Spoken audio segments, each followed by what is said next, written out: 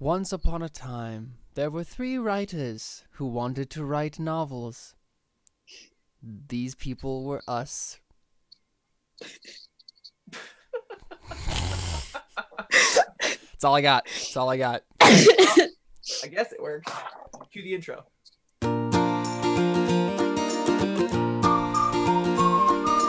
This is The Christian Artist, Honoring Christ and Creativity. My name is Caleb. My name is Connor. And my name is Carly.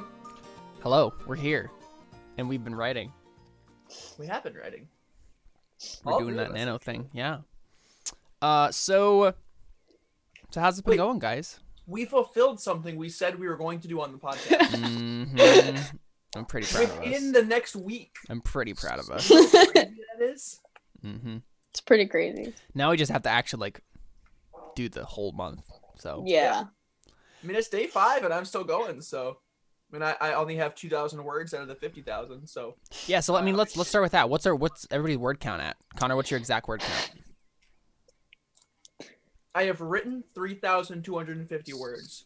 What I like have that I like and know I want to keep, because technically like 1,000 of those words is something that I started with the scene and then I rewrote that scene from a different point and then got to the point that I started with and then just decided to just scrap it that I had previously written and just go with this new thing. And so I technically have 2,249 words. I mean, yeah, I think for the purposes of NaNoWriMo, you can probably count all of those words that you wrote. In which case I have 3,250. Yeah, 3,250. Nice. Because even if you don't actually use it, it still counts as you've written it. Like you could just keep it in there until NaNoWriMo's over, and then just be like, "Yeah, I'm cutting this." Right. Okay. Oh boy, I gotta figure out how to. I'm copying this from my noveler thing, and I'm trying to figure out how to make the formatting look nice. Carly, what do you have? Yeah, what's your word count, Carl? My total word count is 7,188. Wow. Nice. I've technically So only proud. written 6,817 words though since the first. Okay, right. Very nice. I'm proud.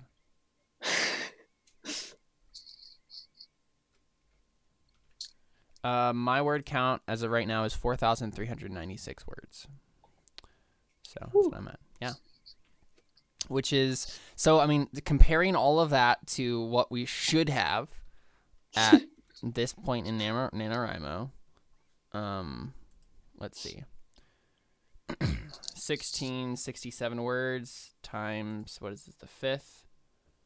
It should be 8,335 words. So all of us are behind. Yep. It's all good. It's okay. It's fine. I'm behind by more than double. I mean, the day's not over yet, so. It's true. It's very true. But yeah, so that's where we're at. So I guess real briefly, let's just remind everybody what we're writing. Carl's, what are you writing? I don't know how to describe this. You need to find a pitch for it.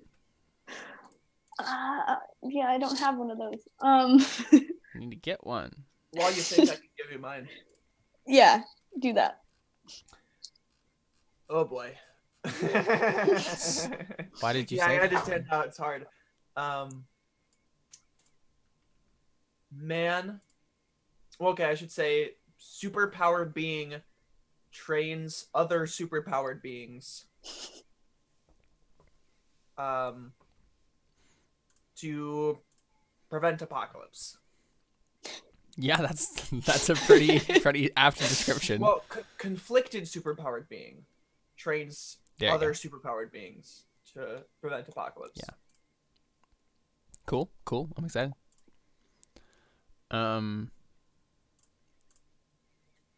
I am writing. Well, here, I need to find the actual pitch so that I can just read this off instead of having to remember it. The pitch for my novel is as follows. A compassionate but frustrated politician wants to effect positive change in a totalitarian government run through magical mind control. But when he is thrust into the leadership of a violent revolution, he risks becoming the very thing he hates. I don't know. You could get so many sentences. What? That's one sentence. I would have used more sentences if. Oh, that was only one sentence. Yeah. It was much It's just a very long one sentence. You use a semicolon, doesn't count. I didn't. It's all just commas. Okay, fair enough. Carla, you got yours? I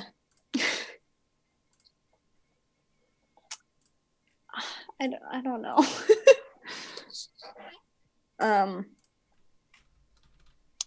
I've like written out like a description of the basic plot several times, but I've changed it so much that I don't know if that would work anymore. It's about a girl on a planet Yeah.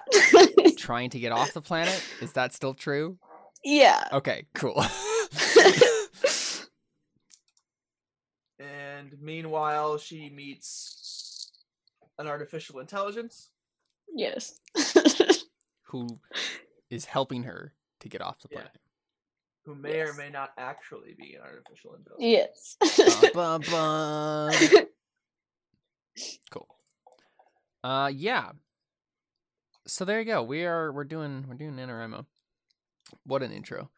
You know what'd be funny is if we because we haven't been recording audio. I know. Anyway, no. So what'd be really funny is if we played a prank on all of our listeners and we made this whole NaNoWriMo thing and only give them like little snippets of our story, and then like we're going through it and like saying this is what the story is, this is what the plot is, and Right. then we reveal certain chapters that totally go against our like revealed plot points, and we like tell them what they were supposed to be expecting, and then purposely differentiate it. That's so much effort. Yeah, Well, yeah. I'm not gonna worry about that too much. No, I mean obviously we're not doing that. Yeah. We don't even want it. Yeah. I'm just saying, that would be fun. Yeah. So I mean, yeah, like how has it been going so far, guys? Like, yeah, Connor, you're... It's been hard for me to, I don't know, after I get off of work. I mean, yeah, like it's just after I get off from work, I feel like I need to do something that's not right. You know what I mean? I feel like I have to relax myself. I feel like I have to, because I'm like tense, I'm like in a working mode, and I feel like I have to do something to kind of turn my mind off for a little while, and then I can come to writing. And I also, want to make sure that I'm still reading my Bible and, praying and focusing on those things as well, rather than just writing all the time. So it's been a struggle for me to balance those things, and I feel like I'm getting it figured out. And Okay. I definitely had a really hard time like starting to write, because I me too. spent a lot of time staring at a blank page, writing one or two sentences every 20 minutes.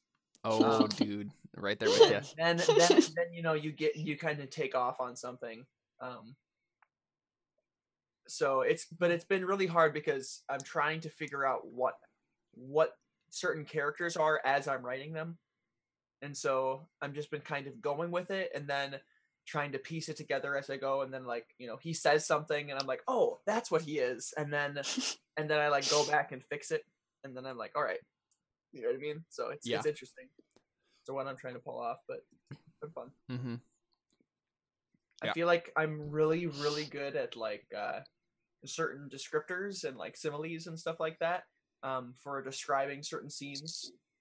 So that's been a lot of fun. That's been my highlight so far. But I'm having a hard time with dialogue, just because I'm not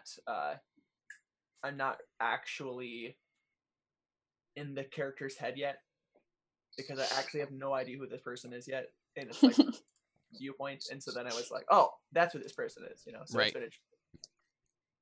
Mm-hmm. It's been similarly along a similar vein for me. Like Same. the first day, which it was the actual first. Yeah, it was Thursday, the first day of NaNoWriMo. before Terra Nullius, I was planning on spending a lot more time writing that day than I ended up doing. But it was like this whole thing where I was doing a bunch of other like important like stuff, like homework and various things like that, right? Because I had Terra Nullius that night, and then I was gonna go leave the next day, go out of town, so a whole bunch of stuff. And then I got to the point where I was like, had an hour before Terra Nullius, and I was like, okay, I guess I'm just gonna like write like some notes for myself on what the prologue is supposed to do, and that's what I just kind of did. I just like kind of set it up for myself, and it's like, okay, what do I need to write in this prologue? Like, what needs to be there? Made this list for myself, and then I did Terra Nullius, and then I wrote afterwards. And I spent about an hour or so writing after Terra Nullius, but I tell you what, that was some of the most agonizing writing I've ever done in my life, because of a couple of things were happening. One, I was staring at a blank page, right, and I had to start it. Which is always difficult. Two, I hadn't written in a really long time, and I was kind of figuring out what it was again. Yep, that was yeah. Three, I was rewriting something I had already written, and it was it's gonna be relatively similar, but I knew it needed to be different and better. But I had to figure out what that meant. Four, I was streaming it live, and so I had performance anxiety because people were watching me, and they kept talking to me in chat, and I was like, Sorry. No, it's fine. But like, I decided to do this to myself. I'm streaming myself writing, so it's fine. And I'm gonna continue doing that because I've gotten over the performance anxiety, and it's fine now. But yeah, it was also like midnight. I like wrote from like midnight to 1 a.m. So I was very tired after just GMing an incredibly intense session of Terra Nullius. So yeah, it was an interesting time. And then Friday, I was like trying to do some more writing, and I managed to do a couple hours of it, but it was still like just so agonizing. Like I was still trying to get into it. It was just taking forever.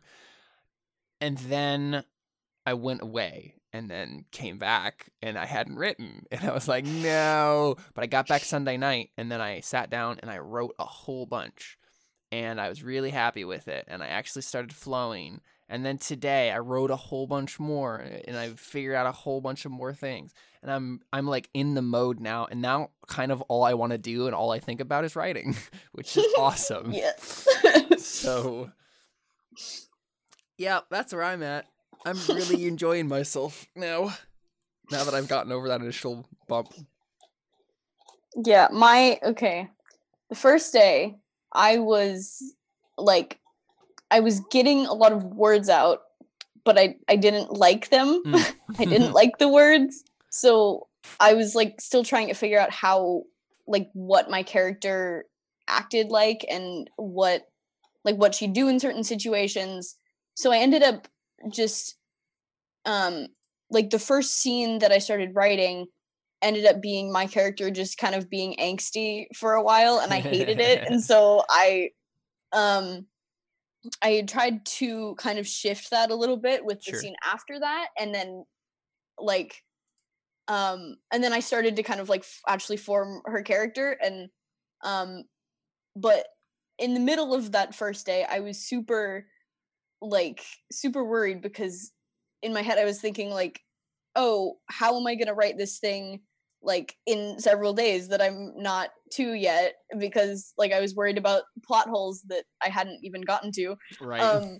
But then That's at fair. school, before I headed home, I like had an epiphany and was like, I know how to fix that plot hole. So I got home and wrote a bunch and was done with the amount of words I needed by like 9:30. And every other night this week has not ended that early. Yep. That'd be a really fun game show. Fix that plot hole. Yeah, honestly, that would be fun. That would honestly be a fun thing to do on the Christian Artist sometime. Like in terms of like an actual like show or something that we watched, and it was just like, fix that plot hole. Like, how could we fix this? That'd be funny. Yeah. And we've done that on like when we've done like movie reviews before, but yeah. And then on Saturday, I spent pretty much the entire day writing. Like That's why you're so ahead of everybody else. No, like I didn't get many words ahead. Right. Like I just took all day to get all of those words out. and but it was so fun to like be writing all day. It was frustrating, but I was legitimately like, oh, I so wish that I was like, with a cup of tea and just sitting there and writing all day. Mm-hmm. Yeah. And then last night I met up with some friends, and one of my friends read over what I have so far, and she's used to reading sci-fi, which is what I'm writing, so she gave me a lot of helpful feedback, not only on like what I'm doing well, but on what would help the story, and what characters aren't likable enough yet and stuff like that. And so it got me super pumped to write today. And then I still didn't have enough words last night, and so I got home and wrote until midnight, and then didn't fall asleep until 1. And so then I woke up this morning brain dead and only wrote like 100 so words today so far. So that's where I'm at. Nice. R.I.P. Kali's mind. Yeah. It's okay. You got a lot of writing in. You deserve a little rest. But okay, I'm excited to go through them. Yeah. Connie, did you post yours in a Google Doc? I did not. You should do that. And then share it with us. So we can look through them. Who would like to go first? Not me.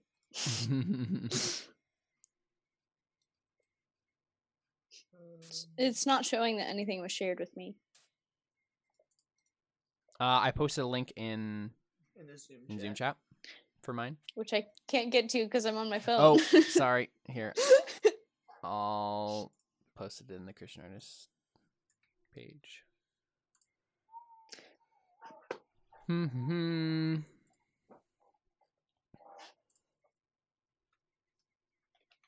So as a random side note, while we're doing this, I found a YouTube channel that does a lot of like covers of like instrumental songs, and like Beethoven and like Your Line April and like lyrical songs, like again from Fullmetal Alchemist Brotherhood, bunch of crazy stuff like that. And it does like piano covers of all of them, and it was awesome to listen to while I was writing. That's what I did today while I was writing. As I just listened to a bunch of random covers of songs like that, because I felt like the piano was very much so like the I felt like the piano was very much the instrument of this book. Sure. As well as like vocals. Not vocals and like lyrical vocals, but like, you know, like vocals. Like choir. So yeah, that's the word I'm looking for. So just throwing that out there if you guys haven't found something that Yeah, I've just been listening to a playlist called Atmospheric Sci-Fi Soundtracks. Nice. Yeah, I mean, I've had a soundtrack for To Look Skyward for 4 years now. That I just keep listening to over and over again. I keep adding things to every once in a while when I listen to a thing, and I'm like, oh, that sounds like To Look Skyward, and I just put it in there. But yeah, I've been listening to a lot more music than I usually do. Because I've recently been listening to, like, not recently, but like before we started NaNoWriMo, I listened to a whole bunch of like podcasts and role-playing game shows and all that stuff. And that's usually what I listen to. But now I've just started listening to music a lot, just a lot of instrumental music, because I'm constantly just thinking about this book. And yeah, it's helping because I'm just in that mode constantly, which is great. I'm trying to. Should I have posted that too instead? I'll do it for you. Okay. Did you do it like can comment? I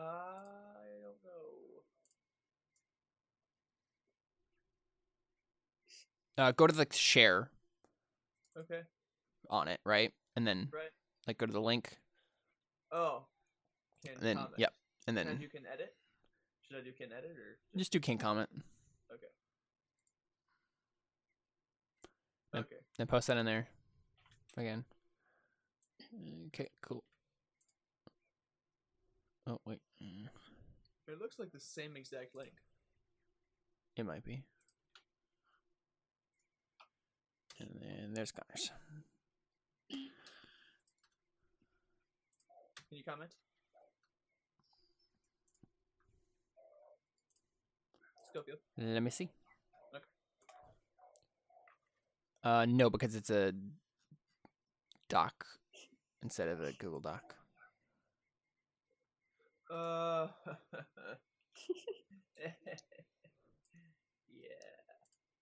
Oh wait, I could probably open it with a Google Doc. Maybe I can't. Nope, I can't. Well, looks like I'm gonna have to go on a killing spree. Sorry, I should have told you all to do this before we went on. Yeah, it's okay.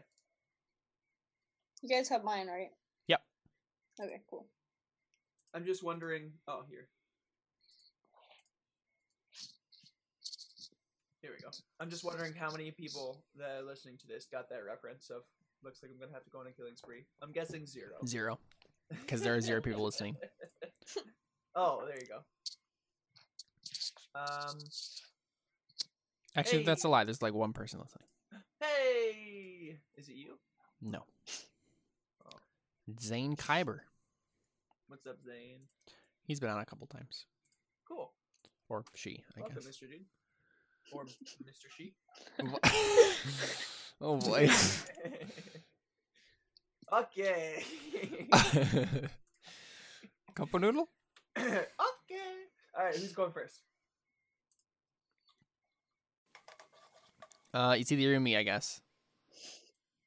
It's up to you. Do you want to go first or? Man, we both said it's up to you at the same exact time. Sure, I'll go first. Okay.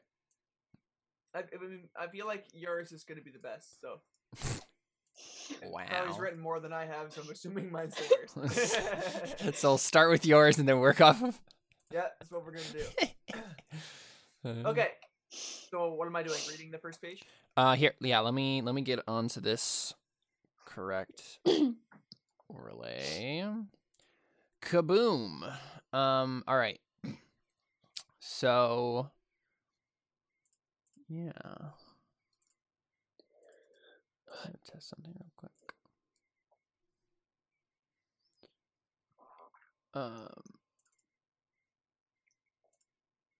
Oops. Oh no, I did a thing.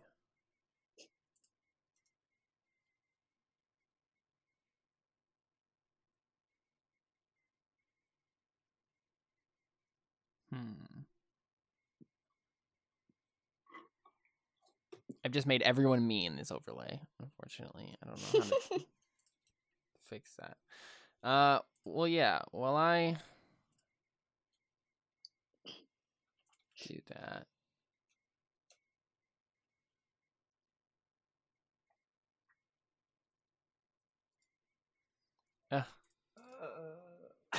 sorry My guys, voice. I'm trying to figure out if I can. I'll make funny slurping sounds. Okay, ready?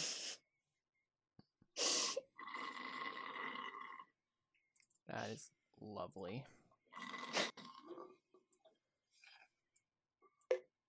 There you go. You're welcome, audience.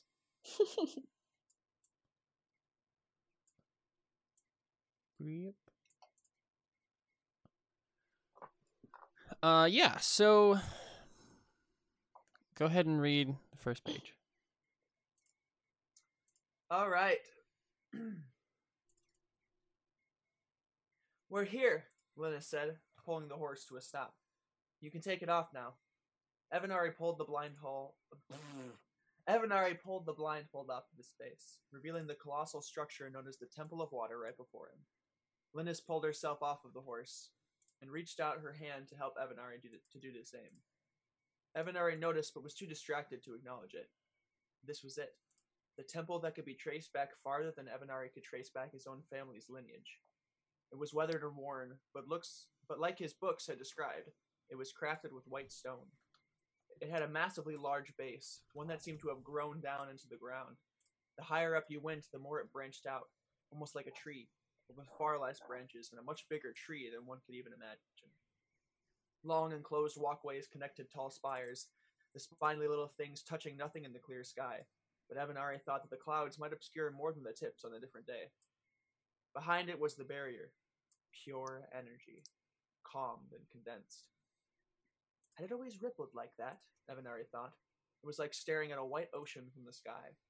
It went up past the temple as if to defy it and the sun itself.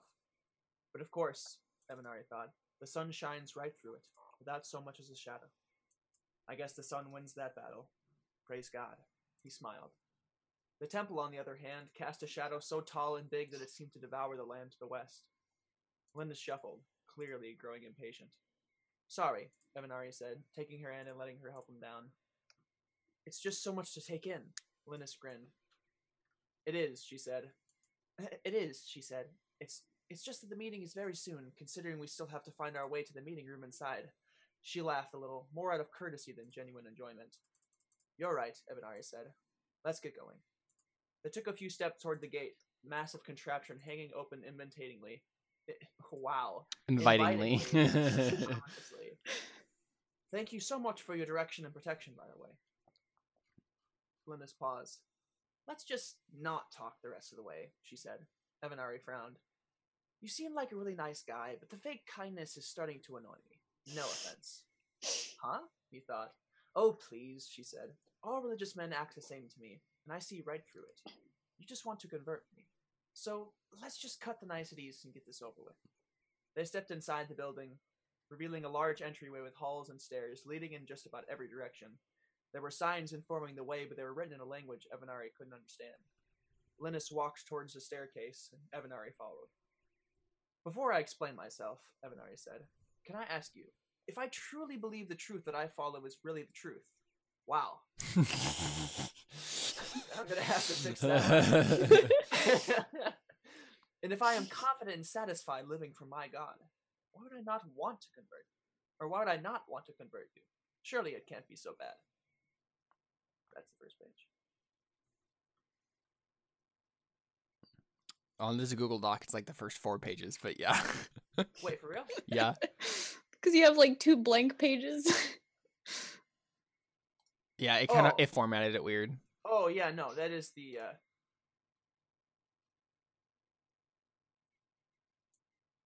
no, that's the first page. Yeah, that's the first page of what I've actually written. Yeah. Right, I'm just saying in the Google Doc, it's like really weirdly formatted, so it's like it is on page 4. It's fine. It's on page. I did that myself. Anyway, what'd you guys think? I honestly really, really liked it. Yeah. Like it was Same. really Connor. Like you like thinking about what your writing was like before, like when you like think because I've like seen all of the stuff that you've written, and like I can see the progression of it. And this is like honestly your best. I mean, you've gotten a lot better. It's really, really, really nice. Did you think the talking was awkward? No, I thought the dialogue was really good. No, it's really good. Yeah. Okay, all right. I want to read just a little bit more to see if this is because this is what I really wanted feedback on. I'm not sure if this is just weird or if it's. I mean, yeah, you don't have that much here, so you could just read the rest. Yeah, that's fine. The rest? Maybe not. Okay, maybe not the rest. Actually, I'm looking at it. But like, yeah, up to where you maybe want to stop. Okay. Well, where were we at? Just at the end of page 4. I'll read the last line again. Yep. Oh, please, she said. All religious men act the same to me, and I see right through it. You just want to convert me. So let's just cut the niceties and get this over with. They stepped inside the building, revealing a large entryway with halls and stairs leading in just about every direction. There were signs informing the way, but they were written in a language Evanari couldn't understand. Linus walked towards a staircase, and Evanari followed. Before I explain myself, Evanari said, can I ask you, if I truly believe the truth that I follow is really the truth, and if I am confident and satisfied living for my God, why would I not want to convert you? Surely it can't be so bad. It's not because of your religion. It's because you don't even see me as a person. To you, I'm just a thing to be won. You're like a prideful young boy on the prowl for some, she coughed, female prey, if you know what I mean. Are you referring to sex? Evanari said. Linus blushed. Sorry, I didn't mean to mention that in front of you. Evanari stopped. Why don't you see me as a person? She frowned. Wait a second. I'm a little confused there. Who was talking? Okay, yeah. This is specifically why I wanted to. Right. Okay. This guy. So I need to Evanari. say So that again. remind me again. Who is our Evanari and Linus? Who are who is who? Evanari is the guy. Linus is the girl. Okay. And so did Evanari say sorry? I didn't mean to mention that in front of you. Yes. Okay. Rule of thumb to remember: always start a new paragraph when someone different is speaking.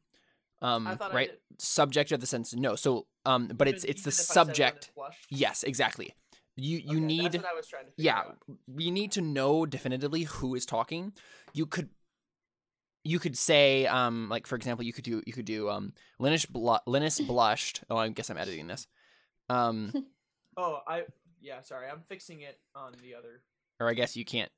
doc. You wouldn't want to do it like that. But okay, so in this you would want to be like this. Correct. Yeah, that would be fine. But to make it even. Actually, no, that's fine. Yeah. It's just a matter of making sure that we know who's talking, especially in dialogue like this. That's back and forth really quickly. Always have a different paragraph for what one person is doing and then what the next person is doing. So if I didn't say, sorry, I didn't mean to mention that in front of you, Linus said at the end of that would be fine. Because there's just two people talking. Wait, so Evanari said, sorry, I didn't mean to mention that in front of you, correct? No, Linus said that. But you said the opposite before. Wait, what? No. That's what that's what I asked you before, and you said the opposite. Oh. So Linus, the woman, said, sorry, I didn't mean to mention that in front of you? Yes. Okay, then you're fine. So I should put Linus said or no? No, then make it the way it was before. It's... Oh, I should go Linus blushed and then keep it Yep. there? Yes. Oh. Because that works perfect. I was just under the impression that Evanari said, like, are you referring to sex? Sorry, I didn't mean to mention that in front of you. No, okay, yeah, perfect. Okay, That's then it's perfect. That's what I thought, but then I was like, okay, I'm not sure. No, then it's perfect because Linus blushed. See, it's honestly just confusing to me because it seems like something that Evanari would say after that, because he was the one who just mentioned it, not her. Well, yes and no. It's she referred to sex. Right, but saying something like this is just a nitpick, but saying something like it's not a nitpick, but so right, female prey, if you know what I mean. Are you referring to sex? Linus blushed. Well, like, say something maybe like, well, I was hoping that the conversation wouldn't go that direction, but like something like that, because she's not, like, I don't know why she would apologize in this situation. It's just an awkward sentence in terms of, because it does sound like Evanari would be the one to say that, not Linus. Do you understand what I'm saying? Are you talking like personality wise or just like no, just in terms of like grammar and like how? Yeah. Okay. Yeah, it just makes it seem like. I'll fix this later. Though I'm gonna put. That's fine. Just. Oh, whoops. There you go. But yeah, as long as Linus blushed, as long as Linus is the one talking there, that Linus blushed is totally a fine way to start. Like, it has a beat before dialogue. We just have to make sure we know who's talking before one. Okay, so then, Evanari stopped. Why don't you see me as a person? She frowned. So wait, who just talked right there? Evanari. Okay. And then he continues talking. You treat me like a child. If I do Evanari, yes. Should I do Evanari stopped? Yes. Up here, and then she frowned down here. Yeah, and then let's see. It would be, why don't you see me as a person? She frowned, and you could do it like that. Let's see. I'm trying to think of a more eloquent way to do that.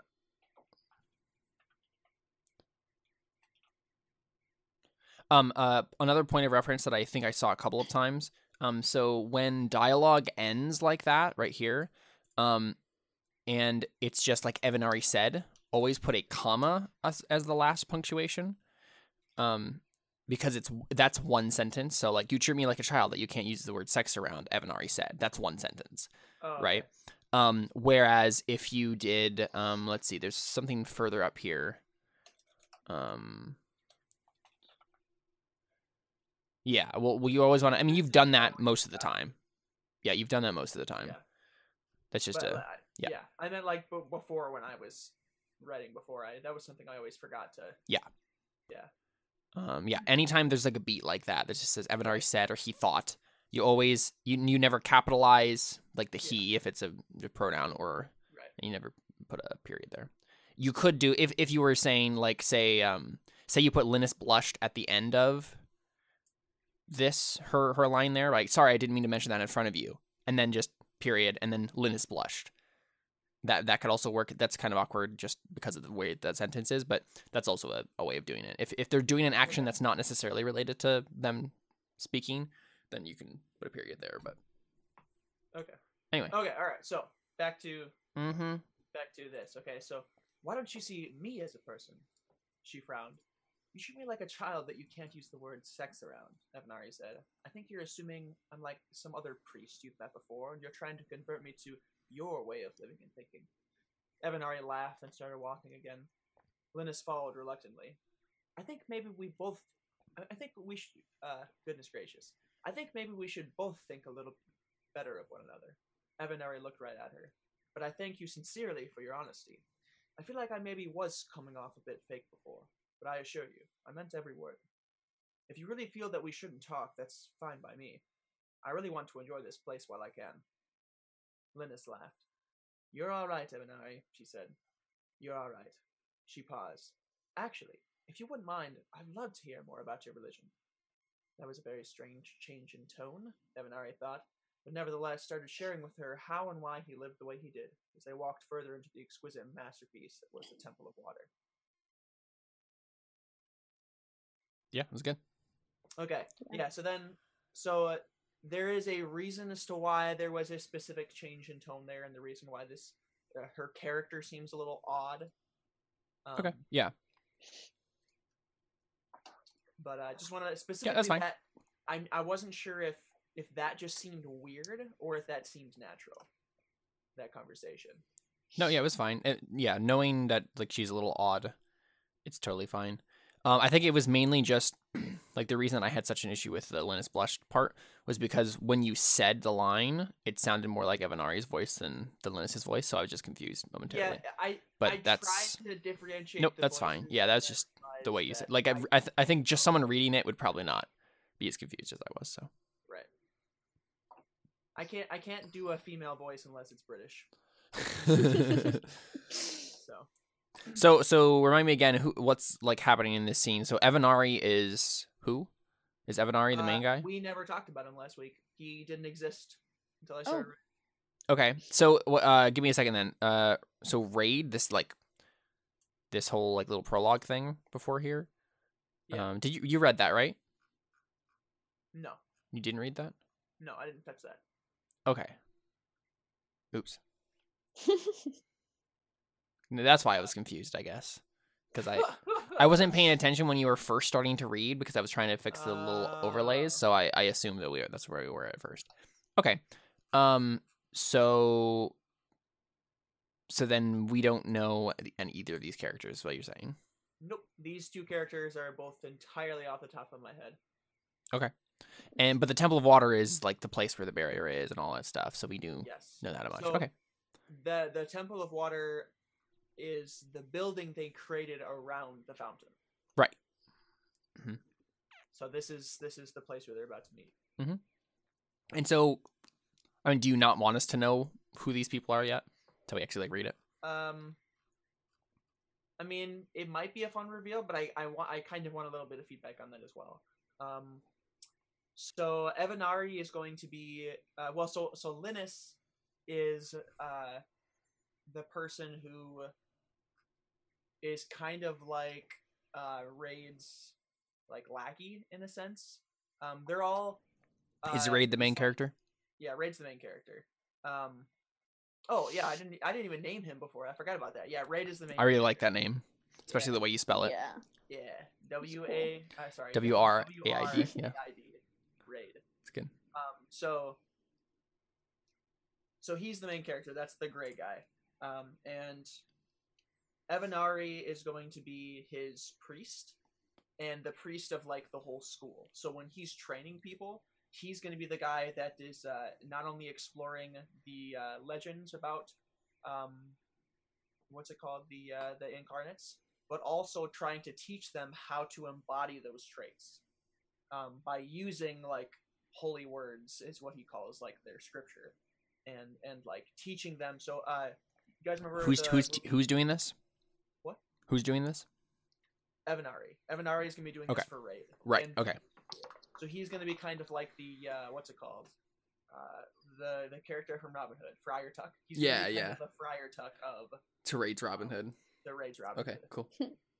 So that's kind of the plan for that. Is he's gonna he was brought here to be and then Raid. I haven't even written this part yet, but Raid is going to be like, hey, I want you to be like our priest and like teach these kids how to do whatever, and also keep me accountable to like, hey, I like he pretty much just wants somebody else there who is of good rapport that he can bank on to keep him whatever. So does that sound like interesting? Yeah, no, for sure. Yeah. Okay, now that I'm actually like looking at the context of the sentence that I was reading up by before, it makes a lot more sense now because I'm realizing like, oh, he's a priest. That makes sense. Yeah. But again, I wasn't paying attention at first because to mention that in front of you. Is that you talking about that again? Yep. So, it makes total sense. That was why she said it. Yep, so that makes total sense. Yep. Okay, so I don't even have to change the sentence. No, it's totally good. It was just my fault for not paying attention at first when you were reading it because I was trying to fix the overlays, so I lost a little bit of context. Yep, you're good. Yeah, I wasn't sure if that was it or if I was just gonna. You're good. I've been trying to do. I'm thinking I'm doing really good at showing rather than telling. Yep, you're doing a great job. Okay. All right, I'm good. You haven't gotten to any of the good parts yet, so. I mean, that's kind of how I feel about the page that we'll probably go through mine too. But yeah. Cool. All right. Carly, you want to go next? I guess so. Okay, let's do it. I don't know, because this whole scene is kind of long, so I don't know where to stop it. I mean, you don't have to start right at the beginning then if you wanted to start. Well, I mean, no, it's probably best to start at the beginning because or else we'll lose the context of, everything. Yeah, I mean, let's just start going and then see where we end up. Okay. I'm gonna skip the little prologue part for now because I don't think it's super important to this. It should. Oh yeah, I forgot. Yeah.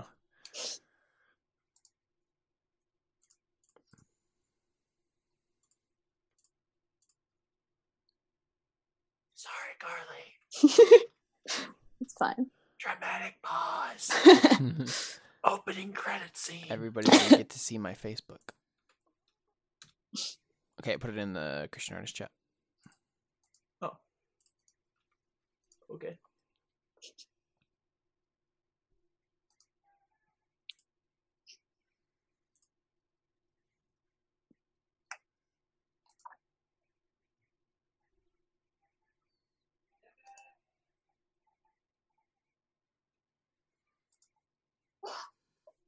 Okay, I got it. We're good. Okay. So I'm starting at the beginning of chapter 1. So not the prologue. Yeah. Okay. I mean, I could read the prologue, but okay. Drew's eyes threatened to shut as she peered between the shades and onto the dark, shrouded streets of Adonis from her bed. A single street lamp dimly illuminated the block. It was nearly 1 a.m. Her red hair sat in a bun atop her head, and a pair of shorts and a t-shirt provided the comfort of pajamas. Ava, her younger sister of 15 years, slept blissfully in her bed on the other side of the room, chest moving up and down rhythmically like steady waves washing on the shore. Ava's face was cocooned in a curly mass of brown hair. Drew hadn't even tried to sleep tonight. Too many anxious thoughts ran through her mind. She knew she wouldn't be able to. Niles is gone. Sure, she had hopes to see him again, but right now those 3 words haunted her, echoing in the space between her ears. Drew stood and walked out of the room, quickly finding herself in the living space of the small home and heading for the door. She opened it as slow as possible, but the old hunk of metal screamed for someone's attention, sending a loud creak into the dark chamber of the building and out into the street. Stepping through the doorway and closing it slower behind her, its hinges made no further effort to be heard. The street lamp flickered on and off, catching floating particles of dust in its beam, and then plunging the street back into darkness. Stepping out with bare feet onto the cold stone, she sat on the first step of the porch, looking from side to side at the identical structures lining the block. She glanced up, suddenly overwhelmed by the number of stars above her. Adness's spokes obscured some of her view, but the otherwise transparent dome lended itself well to stargazing. She searched the sky for a prominent light, tilting her head and finding it directly above her. Orion City glowed with a faint orange, differentiating the space station from the stars. Niles was up there, and she was down here. There was a way to change that, but Drew knew her strengths, and Orion City would never want them. Tears formed in her eyes, the flickering lamp... I lost my place. The flickering lamp displaying their green tint from a distance. She stared at the orange orb, forcing the tears to follow gravity's path and not run down her face. The street retreated to black again. She stood from the stone steps and returned inside, sliding the door's lock shut and making certain to not wake her mother on her way through the narrow hall. She re-entered her room. Drew pulled a stool up to her desk and turned on the light. The hanging bulb radiated a dim, pulsing glow throughout the room. Not enough to wake up Ava, but just enough for her to work. A small metal drawer rolled open when she unlatched it, revealing a compact black notebook resting atop a larger brown leather journal. The desk was a slab of metal with wobbly legs and a few drawers her father had added on underneath. It used to be his desk, but its body and contents became hers when her mother saw her passion for creating. At 7 years old, it was promptly moved from her mother's room to Drew's. Drew knew it was partially because her mother couldn't bear looking at the desk with no one sitting at it anymore, but it was more of a comfort to her than anything that she had her old man's workstation. I think that's a good place to stop. Okay. Yeah. She had at her old man's workstation? Is that what? Yeah. No, well, Yeah. no, it was more of a comfort to her than anything that she had her old man's workstation. Yeah. Oh, Yeah. okay, gotcha. Yeah, that's really, really good, Carly. Thanks. Very good. Super, super good. I made two... I especially love the line of stepping through the doorway and closing it slower behind her. Its hinges made no further effort to be heard. I love that. Yeah. Thanks. Wait, where was that again? Up here. The end of the page. Yeah. Yeah, so I made two just minor notes on the first bit there, just in terms of grammar. Yeah. For the most, you're never going to want to write out a number unless it's like a long number, or it's like at a specific time, like 1:15. And then this would be. I think it would still be that. I'm confused, but then also that was like a clause there on its own. So, I'm trying to. I actually don't know what you're supposed to do about like an AM. Let's see. Are you supposed to have 2 periods or just one? Is that what you're trying to figure out? With a period. Oops. Well, that's not what came up on my Google search. Oh man, Google is a dangerous. Yeah, place. I don't know. I don't realize. I don't really know why I would have written that out. And not expected that to end up. Let's see.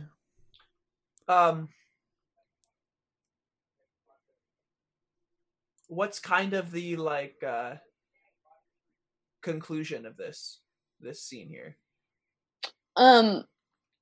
Well, the part that I didn't read kind of goes more into that, but this scene is kind of to set up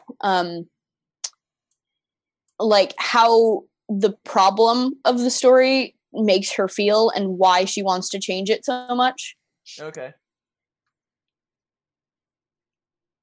But it also provides a lot of information about the character herself. Yeah, I know. I really liked it. Yay. It had a lot of really good subtle character moments that were pretty great.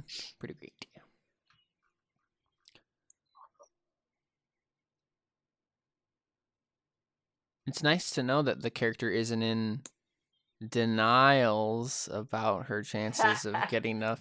Wow. So you read other stuff? Oh wait, never mind. No, I thought that like I've totally said his name before. Yep. For some reason I thought I didn't. Yeah. So you do chapters from Niall's point of view too, up in the space station? Yes. Girl, that's genius. Thanks. So what's the contrast there? Like what's going on with him? They're both learning things at the same time, but ultimately Drew like he is going to come to the understanding that he never should have left, and she eventually comes to the understanding that she doesn't want to leave anymore. So are they going to end up together at the end then? I'm not sure yet. I'm actually in the process of deciding whether I'm going to kill him or not. Oh no. Oi. Oh, okay. I'm excited to read it. Dang, man, I'm excited to read both of your books. This is going to be great. Was there anything that's what I did is ask for specific feedback on a specific thing. Is there something that you thought was awkward in a scene? I mean, this was the first scene that I wrote that I thought was super, like, at first I thought it was super, like, angsty and just her being like, oh, this thing that I can't control, like, it sucks. But, and I think I helped that with a few other scenes, like, kind of contrasting that and having her determined to actually change it. But I'm not sure if it still comes off super, like, angsty teenager. I think you want it to come off angsty teenager because I mean a little bit, yeah, but not so much that it's like annoying. I think it had a good amount of angsty teenager. Okay.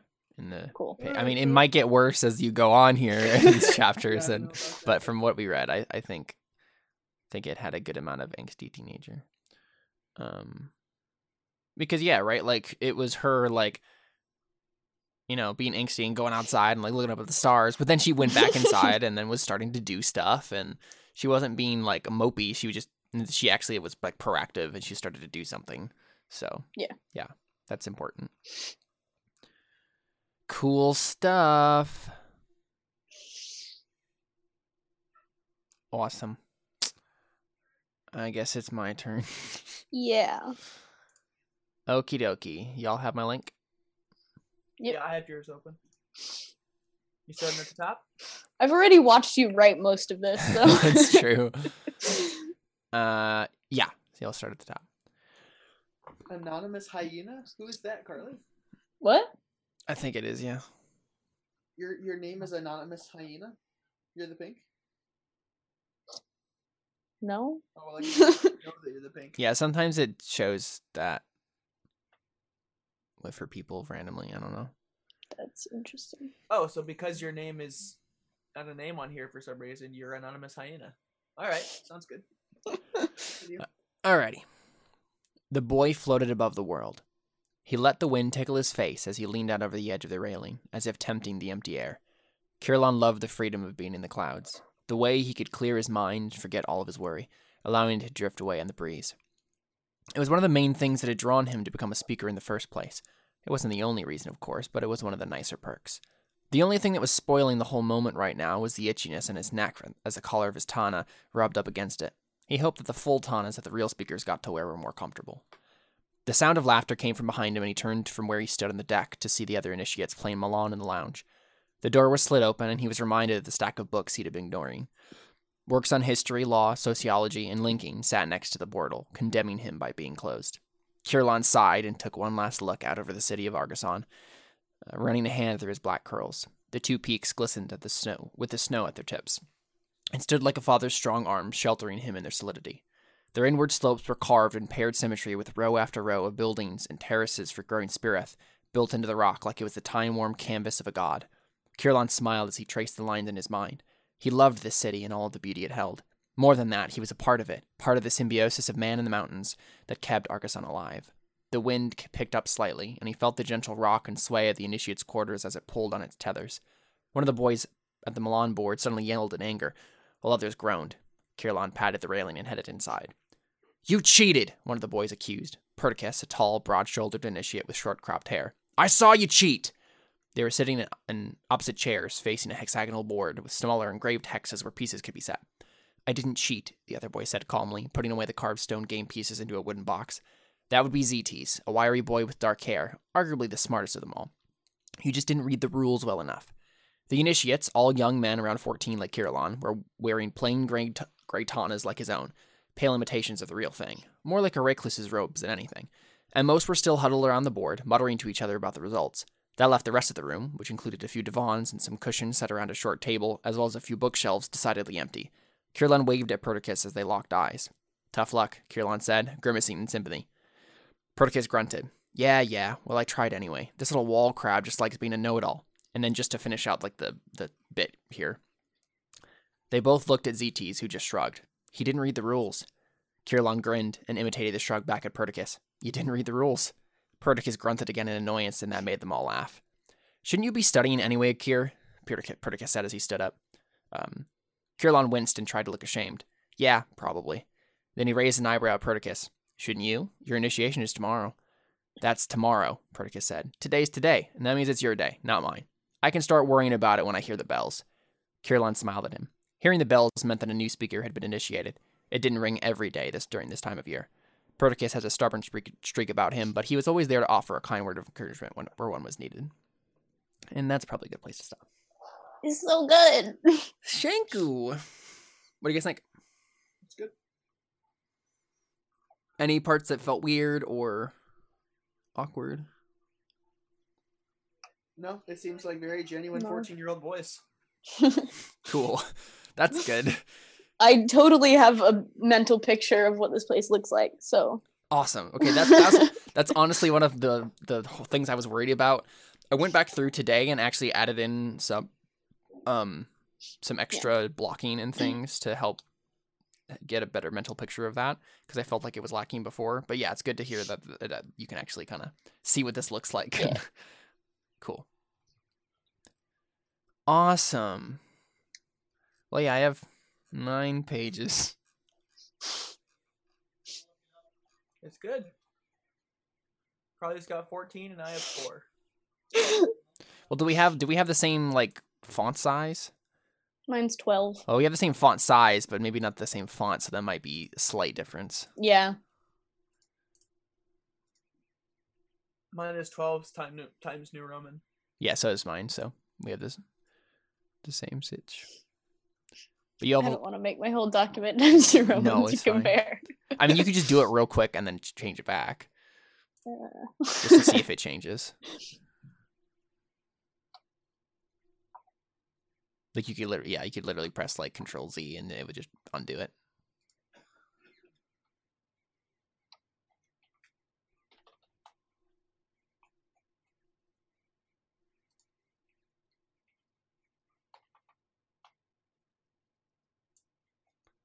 You could also just wait here. I can probably actually.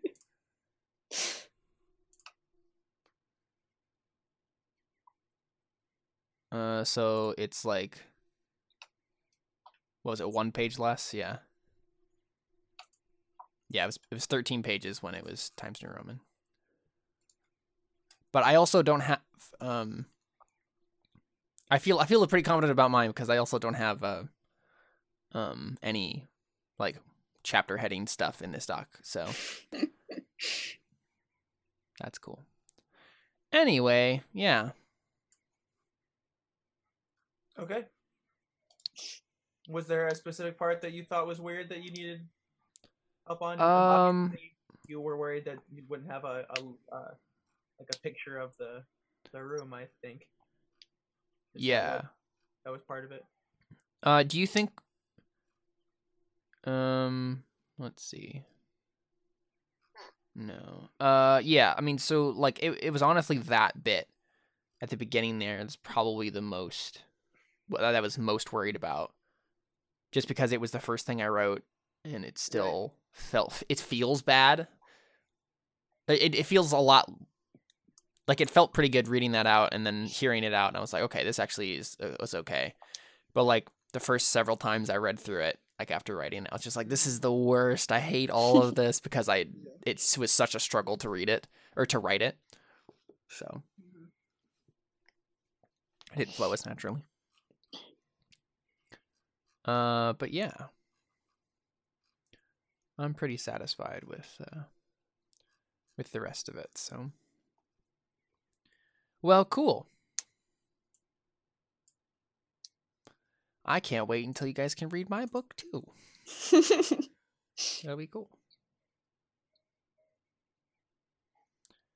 Cool. Anything else we wanna go through or talk about?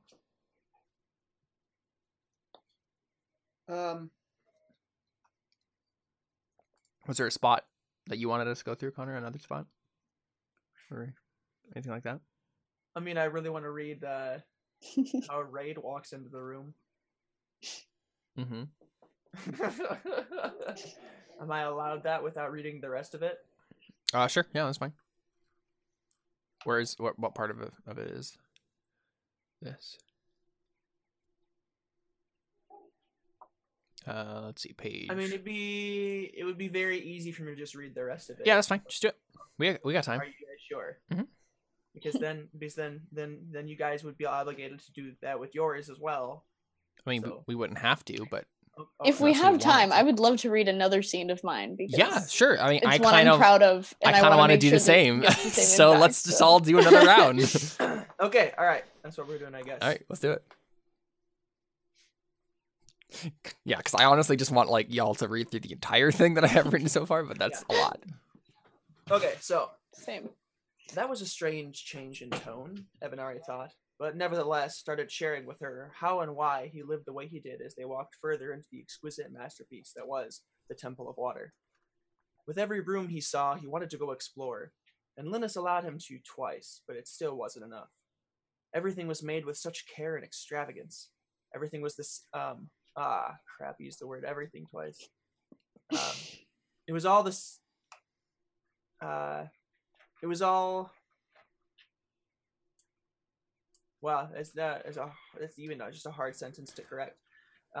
It was all made with the same white stone that had been seen from outside. The tapestries and paintings were ancient in taste and practice. Some were confusing, but all were intriguing. Every room, every hallway, even every ceiling seemed bigger than it needed to be. It was almost too much. So, Linus interrupted, let's say there was a man who was kind of half and half. Well, what do you mean? Evanari said. Well, you said there was good and evil, but what about something in between? Evanari chose his words carefully. I don't believe there is something neutral. I think from what we have from the holy words that if someone seemed neutral, they were really just confused about what they truly wanted. So, what would you say to him? That's an oddly specific question, he thought. I would ask him questions. Try to help him understand what he really wanted and where he stood with God, and, well, I'd be hopeful and try to see the best in him. I'm certain I've made horrible mistakes as well, so I would treat him as an equal. At least, that's what I hope I'd do. Linus looked him over for a moment, pausing in front of a large door. I hope so too, she said, and then opened the door. Every other room almost seemed claustrophobic compared to the incredible height and length of this one. They stepped out onto what appeared to be the balcony overlooking the room beneath. The balcony carried thousands of seats, and the room beneath was empty save for several large pillars that stood strong all the way to the ceiling. The floor was marble, holding only one table that would normally have appeared to be quite big, but the size was nevertheless drowned out. Seated at the table were several individuals talking about the return of the end of the world. Evanari and Linus took their seats on the balcony and listened in while Linus informed him of who was present as each person spoke in turn. You can't possibly expect us to trust you after the sabotage you've done against our cities, said Tavania, who looked not a day older than 20. I'd rewrite that real quick. I'd rewrite that sentence to be, you can't possibly expect us to trust you after you've sabotaged our cities. Like, after the sabotage you've done against our cities, Just an overly long she's referring way. to something in the past. Not something... After the way you sabotaged our cities. Okay. Yeah, okay. I agree. Right. It's you're taking more words to say something that can be said in less. Yep. I wonder it's probably NaNoWriMo. I mean, yeah, it's fair. Trust It's really you nice because after- one of my characters often avoids contractions. It's See, I don't fall for petty tricks like that. I have to churn out the words like a regular human being. Okay, you can't possibly expect us to trust you after you've sabotaged our cities, said Tavania, who looked not a day older than 20. Linus explained that she was the queen of Delantia, and that her age was 17. Your cities, said Rialt, king of the Meltagonan Isles, his unruly beard managing to partly muffle his voice. You mean the cities your ancestors conquered from mine? Their kingdoms have some bad blood, Linus said. That was all done in the best interest of humanity, said Coronari, member of the Order of Resting Waters, his spectacled eyes carefully focused on each person as they talked. And this, Yelik said, the representative for Hatri, king of Thalonia. He was a rotund, short man with much hair underneath his nose but little on his head. How does this benefit humanity? I see only how this benefits your organization. Coronari paused only for a second before a noise sounded beneath the balcony. Everyone's eyes were drawn to it, and Linus smiled. What is that? Evanari said. That would be Raid, Linus said. The gray-haired Raid stepped into view from the balcony, radiating and pulsing with energy. Every footstep left a faint mark of it before dissipating, and the air behind him crackled with it. Despite its untamed state, it looked almost exactly the same as the energy from the barrier itself, but the color wasn't as pure. It was tainted, like the ashes from a dead fire, but he held the room's attention like a burning one. Oh, that's good. Oh, that's so good. That was, yeah, that was... It's so amazing. He walked over to the empty seat next to the spectacled Coronari and sat down in it. Real quick though, I think to make that line even better, because you're talking about the energy, and then you suddenly like change topic to talk about himself, wording it like it was tainted like the ashes from a dead fire, but Raid himself held the room's attention like a burning one. Okay, yep. Nice.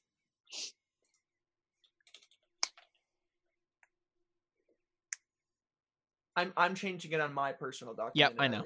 Changing on there. Okay. He walked over to the empty seat next to the spectacled Coronari and sat down in it. Well, that took you long enough, Coronari said with condemning eyes. I feel this would have gone much smoother having the meeting start with the glowing man this meeting is all about already present. I had to take care of a personal matter, Raid said, his gaze staving off Coronari, sharper than any Okay, man. Aizawa. Yep. He turned and looked at the rest of them, energy still emanating from his gray clothing, stopping to stare at each one. Please, let's continue, he said finally. So remember, when you have a sentence like that, do the comma and then the non-capitalized he. Please, let's continue. Yeah, please let's continue. He said finally. That's just one sentence. Okay. Yep. Okay. The energy faded and his clothes returned to what he assumed was their original, to Evanari, to what Evanari assumed. Didn't think about that. To what Evanari assumed was their original color. Brown and red, the same colors that Coronari wore. His hair did the same and darkened to a jet black. Everyone was silent for a moment. Have you asked for their incarnates yet? Raid said.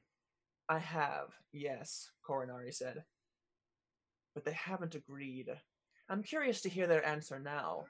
He spoke up a bit, reasserting his authoritative presence.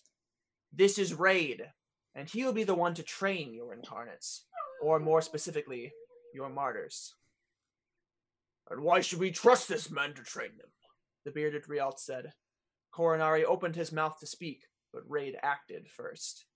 He jumped several feet straight into the air, energy reigniting his body and the color of his clothes and hair aging to the gray that they saw before.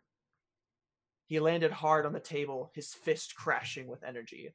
A deep sound popped and echoed through the chambers as the energy released out of his body, blowing papers into the air and cracking the middle of the table. It was a force unlike anything Evanari had ever seen, and he hadn't noticed his gasp until he noticed the look on Linus's face. Coronari just sighed. I want to say until he noticed the amused look. The amused You've look. also used the word notice makes twice in a row there. Did I? Yeah, it was a force unlike anything Evanar had ever seen, and he hadn't noticed his gasp until he saw. Until he saw the amused look on Linus's face. Yeah. There we go. Coronari just sighed. Raid stood slowly and triumphantly, his arm generating a shield. The energy had looked the same before, but this was undoubtedly the same power as the barrier. He raised it in front of himself and with his other arm condensed energy in the palm of his hand.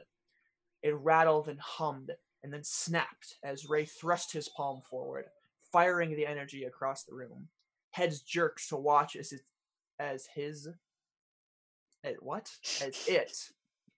it made its way past several pillars before finally dissipating back into wisps.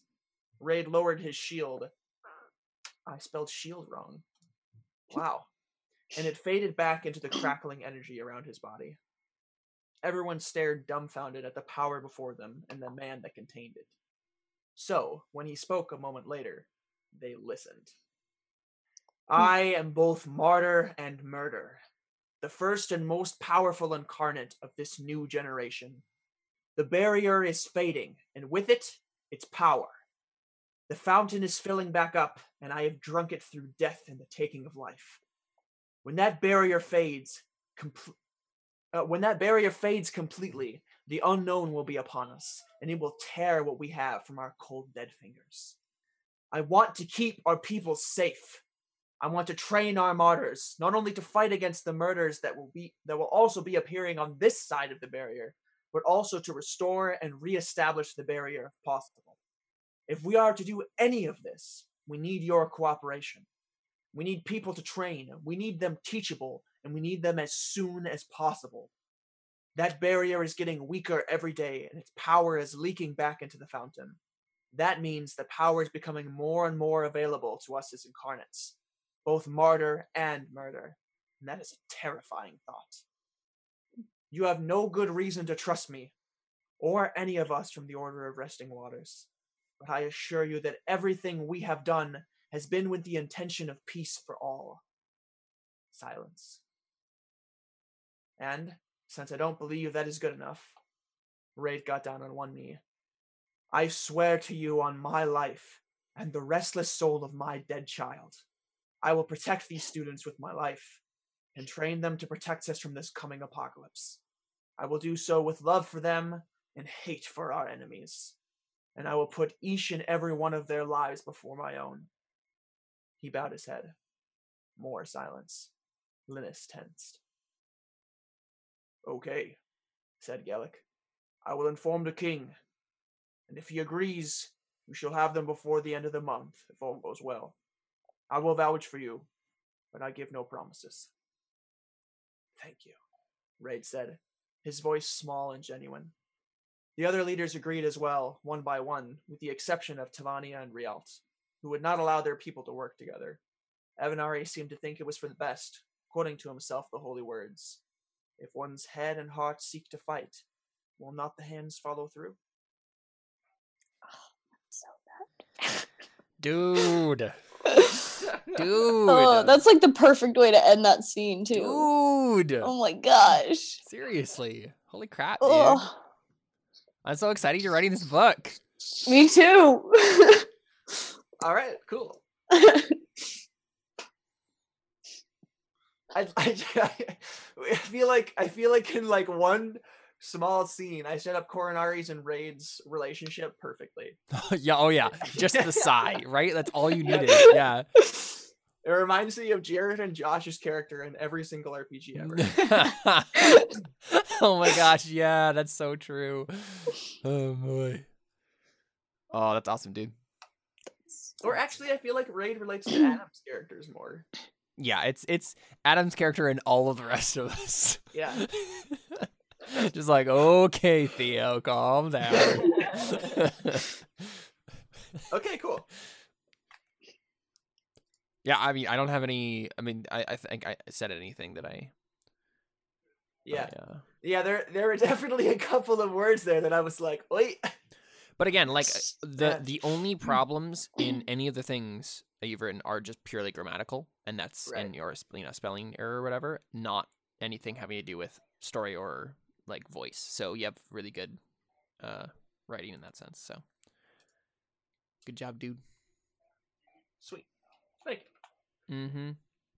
I love how you guys have like a 3-paragraph prologue, and my prologue is everything I've written so far. I literally just had that snippet of like kind of context, and I was Yeah. like, I don't know what else to call this. So Yep. Well, this is definitely not the prologue. This is definitely chapter 1. I think the No, prologue... the raid was restless. That little bit there. Oh yeah, that's not finished though. I Okay. honestly don't know if I'm going to use any of that. I'm not Okay. sure. yeah, I don't know if I'm gonna use my little prologue either. Got it. I think the prologue is going to start literally with him walking in his house. I think the first line is going to be, like I thought. Oh, you don't need a prologue. The prologue. Well, I know I don't need a prologue, but I need something besides some guy looking at a temple to be my first little bit here, Mhm. because this is definitely going to be action oriented. I want the prologue to give them a glimpse of that. Yeah, And that makes so, sense. Have like a Kelsier fights people sort of a thing. but Yeah. not- Well, what I think I'm gonna have happen is, now I'm thinking maybe I should have Raid be fighting a murder as the prologue. Well, the issue though, and the reason that Brandon, like for example, right, wrote the prologue of Mistborn as he did, where there was a bunch of tension and things were happening, and then he killed a bunch of people, but he didn't show it, is because you want to lead up to right, and that would explaining what the totally magic. ruin the reveal Yeah, of the magic. Exactly. Yeah. That Raid jumps into the air and smashes the table. I mean, I think maybe starting off prologue right after he's killed the murder might be an interesting thing. Right? Have a little bit of like him just like standing over a dead body or something. That's a possibility. Yeah. It's either going to be that, but I feel like I don't need that. I feel like what I need is well, no, I don't think I need any of it. Honestly, I think the start of the chapter is fine. I think you don't have that much before they get there. Right. Yeah, if somebody can't get through 4 pages, you know what I mean? And it's still interesting, right? Like, yeah, we're here. You can take it off now. That is a great opening line for a book. Like, the only I was thinking of maybe trying to do Raid becoming a martyr in murder, of him like defending his child. I don't think you need. But I don't think I'm ever gonna write. No, this. I don't think so. Yeah. Yeah. I don't think I need to. No, it's more dramatic not having it. Yeah.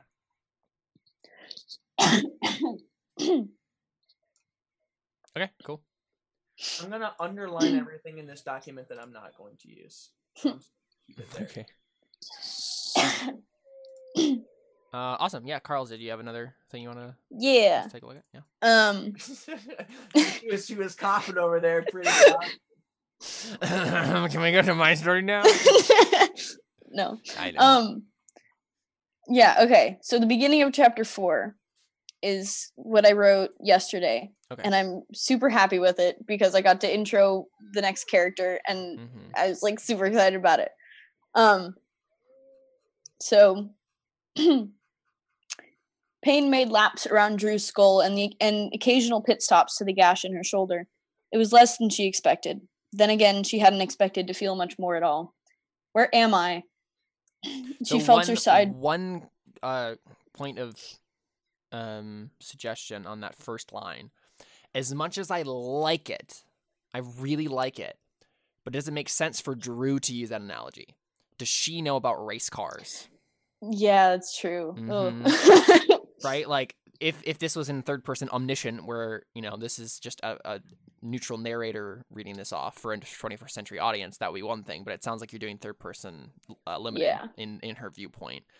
And so it doesn't sound like a person from Xanless would know those Yeah. terms. Yeah, you're right. Maybe made laps would make sense because that could be Yeah. but the pit stops Yeah. specifically. Even though I really like that line. Yeah. Good line. Mm-hmm. Okay. Dash it. Rain check it. Yeah. Where am I? She felt her side for her sword, her gun, something. All she found was a warm metal surface, the comforting heat spreading throughout her body. She forced her eyes open to find a high metal ceiling, light fixtures dangling from at least 20 feet above her. She tried to lift her head to make sense of her surroundings, but the initial dose of pain returned, causing her to wince and drop her head to the folded blanket it rested on. You are still injured. You should rest for a while before trying to stand, a mechanical voice said, startling Drew and forcing her to crane her neck more. Same thing there, Carl's. There's a comma and then no capitalized. Yes. Yeah. As if there's ever a point where it's blank said, it's one sentence, because you think about it this way, right? For both of you, could the sentence he said like mutely or something like that, right? Would that sentence ever make sense as one sentence, right? No, yeah. It would be he said something, right? If anything, but Right. he said isn't a sentence; it's just a sentence fragment. Okay. Yep. That makes sense. Yep. I'll remember it now. The room was large and filled with technology Drew had never seen before. 2 monitors were stationed on opposite sides of the circular area, surrounded by buttons and switches. She lay on a long metal table that extended upwards from the floor. Her weapons and Atmo mask sat on the console across from her. Her head and arm were wrapped in perfectly placed bandages. There was no one else in the room. Hello? She asked the empty room, sitting up slowly and carefully dangling her legs over the edge of the table. Her boots met the floor. Is there someone there? A long pause followed her question. Yes, though not in the physical sense of here or there, I suppose, the voice answered. I am able to respond. The voice was clearer now. It sounded like a man, but almost robotic, computerized. The words seemed to come from the ceiling, echoing downwards to where Drew sat. Who are you? Animated Defense of Native Internal Systems is my official title, the voice said from above. But that tends to feel slightly long and daunting. I presume you are accustomed to the name Adonis? Drew's eyebrows raised. That's awesome. I don't understand. The voice replied, You are a resident of the dome, are you not? Drew shifted uncomfortably. How do you know that? Like I said, I am Adonis. I would be a useless protector if I didn't know my own. Drew held a hand to her head and shut her eyes tight in confusion. Adonis's voice continued, I can tell you are anxious. I believe I may know of a way to make this conversation more comfortable for you, he said. Suddenly, the far wall began to shift, metal plates moving like liquid and robotic limbs pushing through the solid barrier as if a person had been embedded into the structure. Drew lunged quickly for her Zephos, standing to her feet in one painful motion and extending the blood-splattered blade in a defensive action. The form completed its exodus and stood before her, a humanoid robot with glowing yellow orbs for eyes as the only facial features, wires connecting uncovered joints with plated limbs and torso. Adonis's voice came through the robot's lipless face. I don't intend to harm you, just the opposite, in fact. The sword is not necessary. How do I know you're not lying? She asked. I don't know where I am, what you are, or why you took me here. The blade shuddered in her tight grip. The robot extended a metal gloved hand towards her. If I desired to harm you, I would not have intervened when the beast attacked. Drew relaxed her arms a bit. He had a point. I brought you here because you were in critical condition. The people could not have saved you, and my one duty is to protect the inhabitants of my walls. Drew let her sword fall to her side and the silence hang in the air before speaking again. She asked the question she was still most unsure about. If you don't mind me asking, what are you?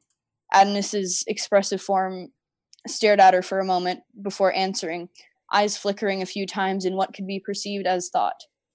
I don't mind. The robot walked over to one of the monitors and pressed a few buttons on the screen. The other monitor by Drew lit up, showing a collection of blueprints depicting the dome, with a large section in the center labeled in Greek letters, Adonis. And that's probably a good place to stop that scene because it keeps going. I'm into it. I like it a lot. I love Adonis. Yeah, I mean, he's instantly characterized very, very well. Yeah. Yes. Like, That and makes sense. honestly, just the first line that he has is really, really good. You are still injured. You should rest for a while before trying to stand. Like, it just sounds like perfectly like the sort of character you want to get across here. Yay! But yeah, I kept making a bunch of grammatical Yeah. notes the whole time. Yeah, a note on something for both of you again. Even if the sentence, like the quote ends in like a question mark, it's still not if it ends at a period. If it's she asked or he asked, you should always end it with a comma instead of a period. But if it's a question mark, it's still non-capitalized for the pronoun because it's still a quote. Yeah. I think what does that for us is reading books and it always starting with the character, like this person did this person said. Right, and it's always capitalized because it's the person. Yeah. Mm-hmm. But yeah, like super into it. Love it. This is a lot of fun, guys. Yeah, yes, this is great. I mean, even like, so when we finish with NaNoWriMo, we should totally like go through each other's stuff like more extensively and kind of help each other out and do some feedback things. That'd be really fun. Okay, cool. Any other things you want us to look at in that thing? Any questions you had about it? I mean, I kind of felt like her character, like in that kind of a situation, would be a little more alarmed, but I don't know how to write that and have like heavy breathing. Yeah. Breathing. That's always very I want to. It's a non-dramatic, understandable way for somebody to react. I mean, but it's more of like I feel like she'd be like trying to get out rather than just being like, "Oh, I'm in pain. I'm just gonna sit here." I don't know. I thought what she did was fine. Do a thing of then like she winces at the pain and it's like, well. I mean, I kind of did that a couple times. Yeah, no, but I think it works. I honestly don't think you need to change it all that much. I think it worked fine. Like he made, like Adonis himself made a good point, right? Like, right. If I desired to harm you, I would not have intervened when the beast attacked. Like, I would say, yeah, I would agree with that specifically, and then say, okay, then there must be some other reason why this robot thing brought me here. Does that make sense? Yeah. She's then just worried about something else. Right, and she can be on alert and in alarm, but like she knows that she can't. Where does she even go? Right, like, yeah, she needs information more than anything. So, yeah, I really liked it though. Cools.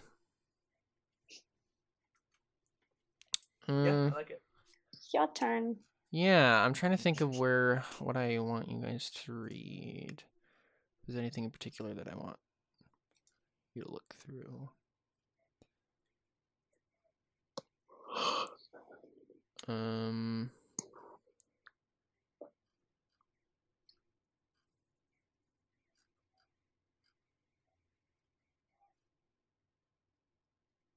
How about we just read through the bit, the most recent bit that I've written, because I'm curious as to, because there's a lot of exposition, I guess, like world building exposition that kind of happens, but I think it makes sense, and I think it's like a good way to kind of get across some of the interesting parts of the society without it being too heavy-handed, because it's literally part of his like initiation here. So let's see, it's on page 7.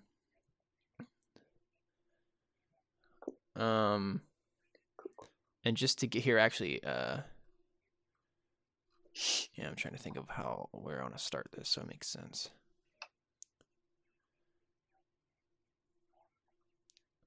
Okay, yeah, so the start of the first full paragraph that's on page 7 there.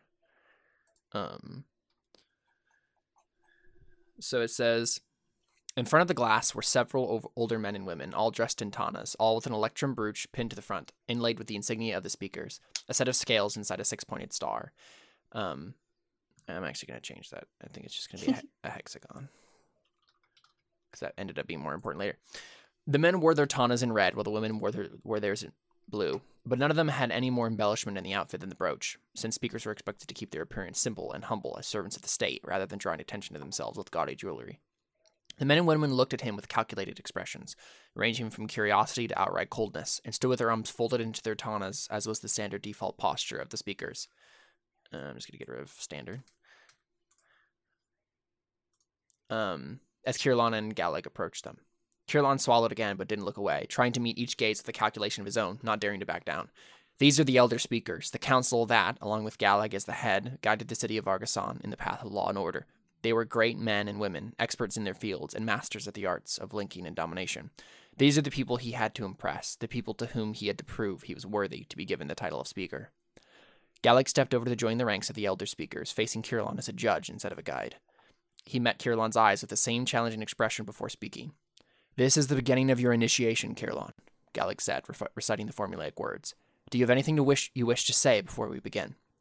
Kirlan had been preparing for this moment for weeks, editing and revising the words in his head over and over again until he had bored himself to tears. And it was in that moment, just before he began to speak, that he realized that he may indeed be ready after all. "I am truly honored," he said, his gaze making its way through them, "to be standing here today. I will try with everything I have to live up to the responsibility I've been given, and to always put the city and its citizens above my own needs." Galag flickered a smile as Kirlan finished. "Well spoken." He glanced at his fellow speakers. "Shall we begin?" They nodded. One by one, they came forward, asking Kirlan questions about the history of Argasan, the laws it was run by, or any number of other topics important to the speaker's tasks. Kirlan found his confidence growing as the answers came easily to him, and the elder speaker seemed pleased with each response he gave. Finally, one, a balding man with a face wrinkled like a piece of old leather, asked the last question. "What did the words of Erodrius Gaffon in Article 37 of the Codices teach us about the road to longevity for the city of Argasan?" "Human flourishing through a wise and carefully calculated central state was always the point that the first speaker made," Kirlan began smoothly. "If resources were managed and distributed properly, as they were gained, everyone could be given what they needed to live, and the excess could be used to increase productivity where needed." He pictured the city of Argasan as a complex system of symbiotic relationships, in which each person was part of a larger whole that only functioned when every person did their part. To that end, Article 37 gave us the structure for the system of castes that keep society ordered and easily managed. There are 6 castes, one for each of Critias's great commands, and they function according to the diagram given in that article. And just for context, it's revealed earlier in the chapter that Critias is like their god, and Erodrius Gaffon is like the first speaker. Kirlan hesitated and felt the urge to glance at the ceiling, since Article 37 and the accompanying diagram were written there, but he resisted. It wasn't technically forbidden to look at the codices during your initiation, but he had heard that it always impressed the elder speakers more if you could get through it without looking. He had made it this far without it, so he pressed forward, trusting his memory. The first command, to labor, was how Erodrius established the bottom left of the hexagon that makes up the diagram, he said carefully, slowing his pace so he could remember properly. This was the lower city and the lowborn caste that makes up the majority of the workforce of Argasan. The second command was to build, and is the bottom right of the hexagon, creating the midborn caste of merchants, craftsmen, and artists. The third command... Kirlan paused again, and then his mind went back through the information he had diligently studied the past 2 years, trying to find that relevant passage of Article 37. The elder speaker who had asked the question waited expectantly, and Kirlan took a deep breath. After too long of a pause, he finally remembered and continued, though it still made him nervous how close he was to coming to forgetting something entirely. The third command was to keep peace, the top left of the hexagon, and made up the warborn, the military caste. It is always noted that Erodrius recognized that to keep peace, one must always be willing to fight, hence the name and function of the military caste. I need to capitalize that. The fourth command was to rule, and makes up the top right of the diagram. This command was for the establishment of the highborn, the residents of the upper city, and the ones responsible for the distribution of resources. The fifth command was to speak, and was the command that created the order of the speakers and tasked them with guiding the city of Argasan through wise judgment and the giving of the law. Kirlan's answer was flowing nicely now, but as he reached the last point of the diagram in his mind, his stomach lurched in realization as to why this was the last question that had been asked. The last command, to listen, is the most widely discussed command, and the most widely interpreted. Kirlan glanced at the lenses that were just behind the elder speakers. Some assume it was not meant to establish caste, but rather to establish those outside caste, those who refused to listen, as being untouchable and unclean. Others, including the generation of speakers after Rodrius, thought it was meant to create a caste among the lowborn, the caste that was always the hardest to manage, that would be a more direct force of guidance on the lower city. They were called the listeners, and since then, one of our primary tasks is to choose a member of the lowborn and lift them out of their caste to the rank of listener, and then work with them to guide the people of the lower city directly. As he finished, he found himself still staring at the lens nearest to him, and though he was sure that he had answered satisfactorily, he had already completely forgotten the first portion of the test, focused firmly on the next. Kirlon saw Gallic nod approvingly out of the corner of his eye. Good, initiated Kirlon. Well done. Now that we have seen the breadth of your knowledge, it is time for us to witness an application of your skill. Please, Kirlon, step up to the lens. And there it was. Ooh. What do you think? Is that too much information in too short a time, or? No, I think it's good because it gives you an idea of like everything he had to know. Right, and that's what I was hoping. Like, yeah, increases the intensity of like this 14-year-old knows all this stuff. yeah.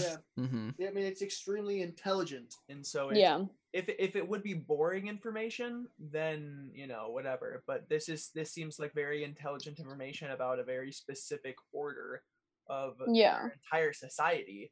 Yeah, because as the reader, you recognize like, oh, this is obviously in here because it's important because this is how their society works. Mm-hmm. Right. So cool. And I think what I ended up doing, because I first just kind of like wrote the whole block of orders out, and then I went through it and I was like, okay, that looks pretty boring, just like reading the whole thing out. So then I went back through and added this little subplot of him like almost forgetting it and just like having to like kind of struggle through it a little bit. And then I originally had this be the first question, and then the next paragraph after that was like going through the rest of the questions in montage. But then I switched it around and had the first questions be in montage, and then had this be the last one. So that was like he's running out of steam. He's like done a whole bunch of questions now, and then he's trying to do that. Makes more sense. And I thought I was just hoping that would work well. So, cool. Well, yeah. So I totally just came up with all of that random crap today when I was writing. I was just like, oh yeah, this is probably how this works. I had known that it was going to be like a caste system, but you didn't know that was the caste system? No. Really? So, I mean, I've known that there was the upper city, the middle city, and the lower city, and then the military. But I didn't really know how they all kind of played together, or like why they were important to the society, and like why they had been. I mean, the elevation was part of the reason, but I had started kind of like making this whole lead up with like there was like a statue of Rodrius and Critias like at the beginning of this big hall that they went to, and I started like leading up to like it's like God and lawgiver kind of a situation that was going on. And so I was like, oh yeah, it'd be interesting to have like this god like give them a bunch of commands, and then this lawmaker was just like extrapolated from all these commands and made this whole complex caste system so everybody followed the law. So I'm assuming that the listener he's going to choose is the next main character, correct? Crap, I guess that does set that up, doesn't it? Yeah, this is always the issue. So, I mean, you've read the original prologue, right, Connor? I feel like you have. I don't know. It was probably a while ago, though. Yeah, I don't know if I want to... It's definitely an important character, but it's a character that isn't in the rest of the book, at least. Okay, spoiler alert, he dies at the end of the prologue. That's kind of the whole point of the prologue, is... No, not Kirlon. The listener, like, what? the listener he chooses. Oh. So he is an important character, and it's leading up to that, but he also dies at the end of the chapter. So like, I'm hoping that it was always a thing when people originally read the first incarnation of the prologue. Like, it was this whole thing where like everyone was like, "What? He dies at the end? I loved that character," and I was like, "Yes, good. I killed the character that you loved." But I'm just hoping that they don't have the wrong expectations where they expect him to be a character through the whole novel. Right. That's fine. But yeah. And I think what I'm going to actually do is... That makes death more real in this book. Yeah. I think what I'm also going to do is at the beginning of the prologue, have it say like 12 years earlier, so that people know this is not That the makes beginning of the sense. book. Like even if it's a prologue, like this is definitely like outside of the rest of the story. It just sets up the main story. So yeah. But yes, it's definitely an important I part. don't know.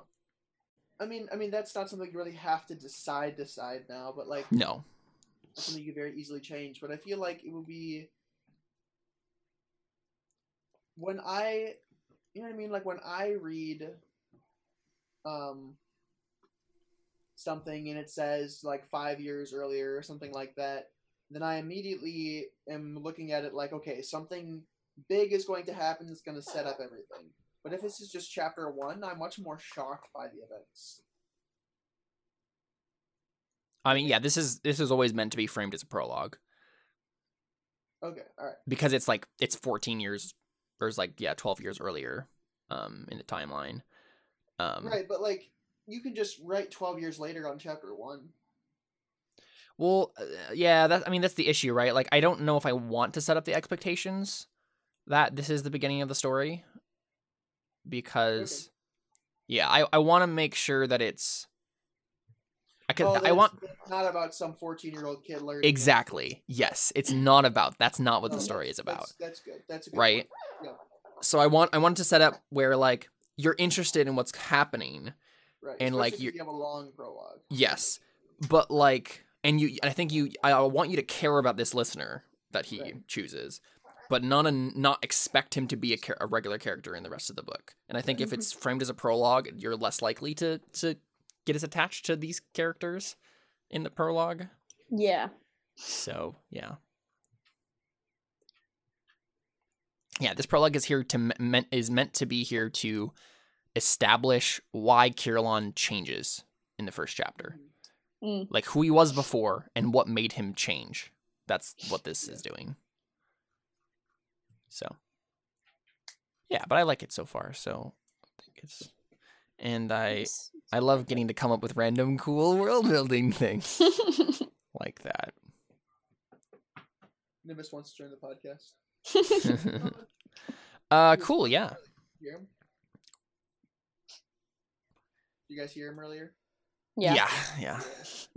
Well, that's the first couple bits of our novels. Yeah. I'm excited. I'm excited to see how they turn out. This has given me inspiration. I'm ready to write more. Yeah, I'm excited. It's good. Any other last thoughts or things you guys want to talk about for a wrap up? Carly's in the lead. Yep. I am. I'm still behind though, and I'm probably not gonna get in 1,600 words tonight. So I feel like none of us are really gonna accomplish 50,000 words by the end of November, but it's still gonna be really good. I'm going to. Don't worry. I'm gonna do it. Oh, okay. I think I might get 25,000. I'm gonna do it. All right. So am I. You can set low goals for yourself, Connor. But me and Carly gonna break this. All right. Be great. Okay. We ready? Think so. You can find us on Twitter at Christ_art_show, at Facebook at facebook.com/ChristianArtistShow, and at our website at ChristianArtistShow.com. Thanks for joining us, and we'll be back next week with some more Nano updates. I don't know what to call these episodes. What should I call these episodes? Like Nano updates. Well, should this episode be like reading our first chapters? Reading our first pages? Well, it wasn't always first. Reading our pages. Right, that's what I'm wondering. Like, should I have it be separate? NaNoWriMo Part 1. Yeah, NaNoWriMo Part 1. Yeah, that's a good way of doing it. Yep, let's do that. Yep. Do we have 4 Mondays in November? Good question. We have one for every week? Yep. Yep. I don't Cool. have school next Monday, which means I could get a lot of writing done. Hey. Cheater. I'm looking forward to Thanksgiving week because I'm not going to have a lot of class at all. So I'm going to get some writing done. That's going to be... Wait, is Thanksgiving the 29th then? No, Thanksgiving is the 22nd. 22nd. Yeah. It's the 4th because the month started on a Always the Thursday, so Yep. you have 5 Thursdays in the month. Okay. Yep. Okay. Very interesting. Cool stuff. All right. Well, there you go. I think we're out. Yep. Bye.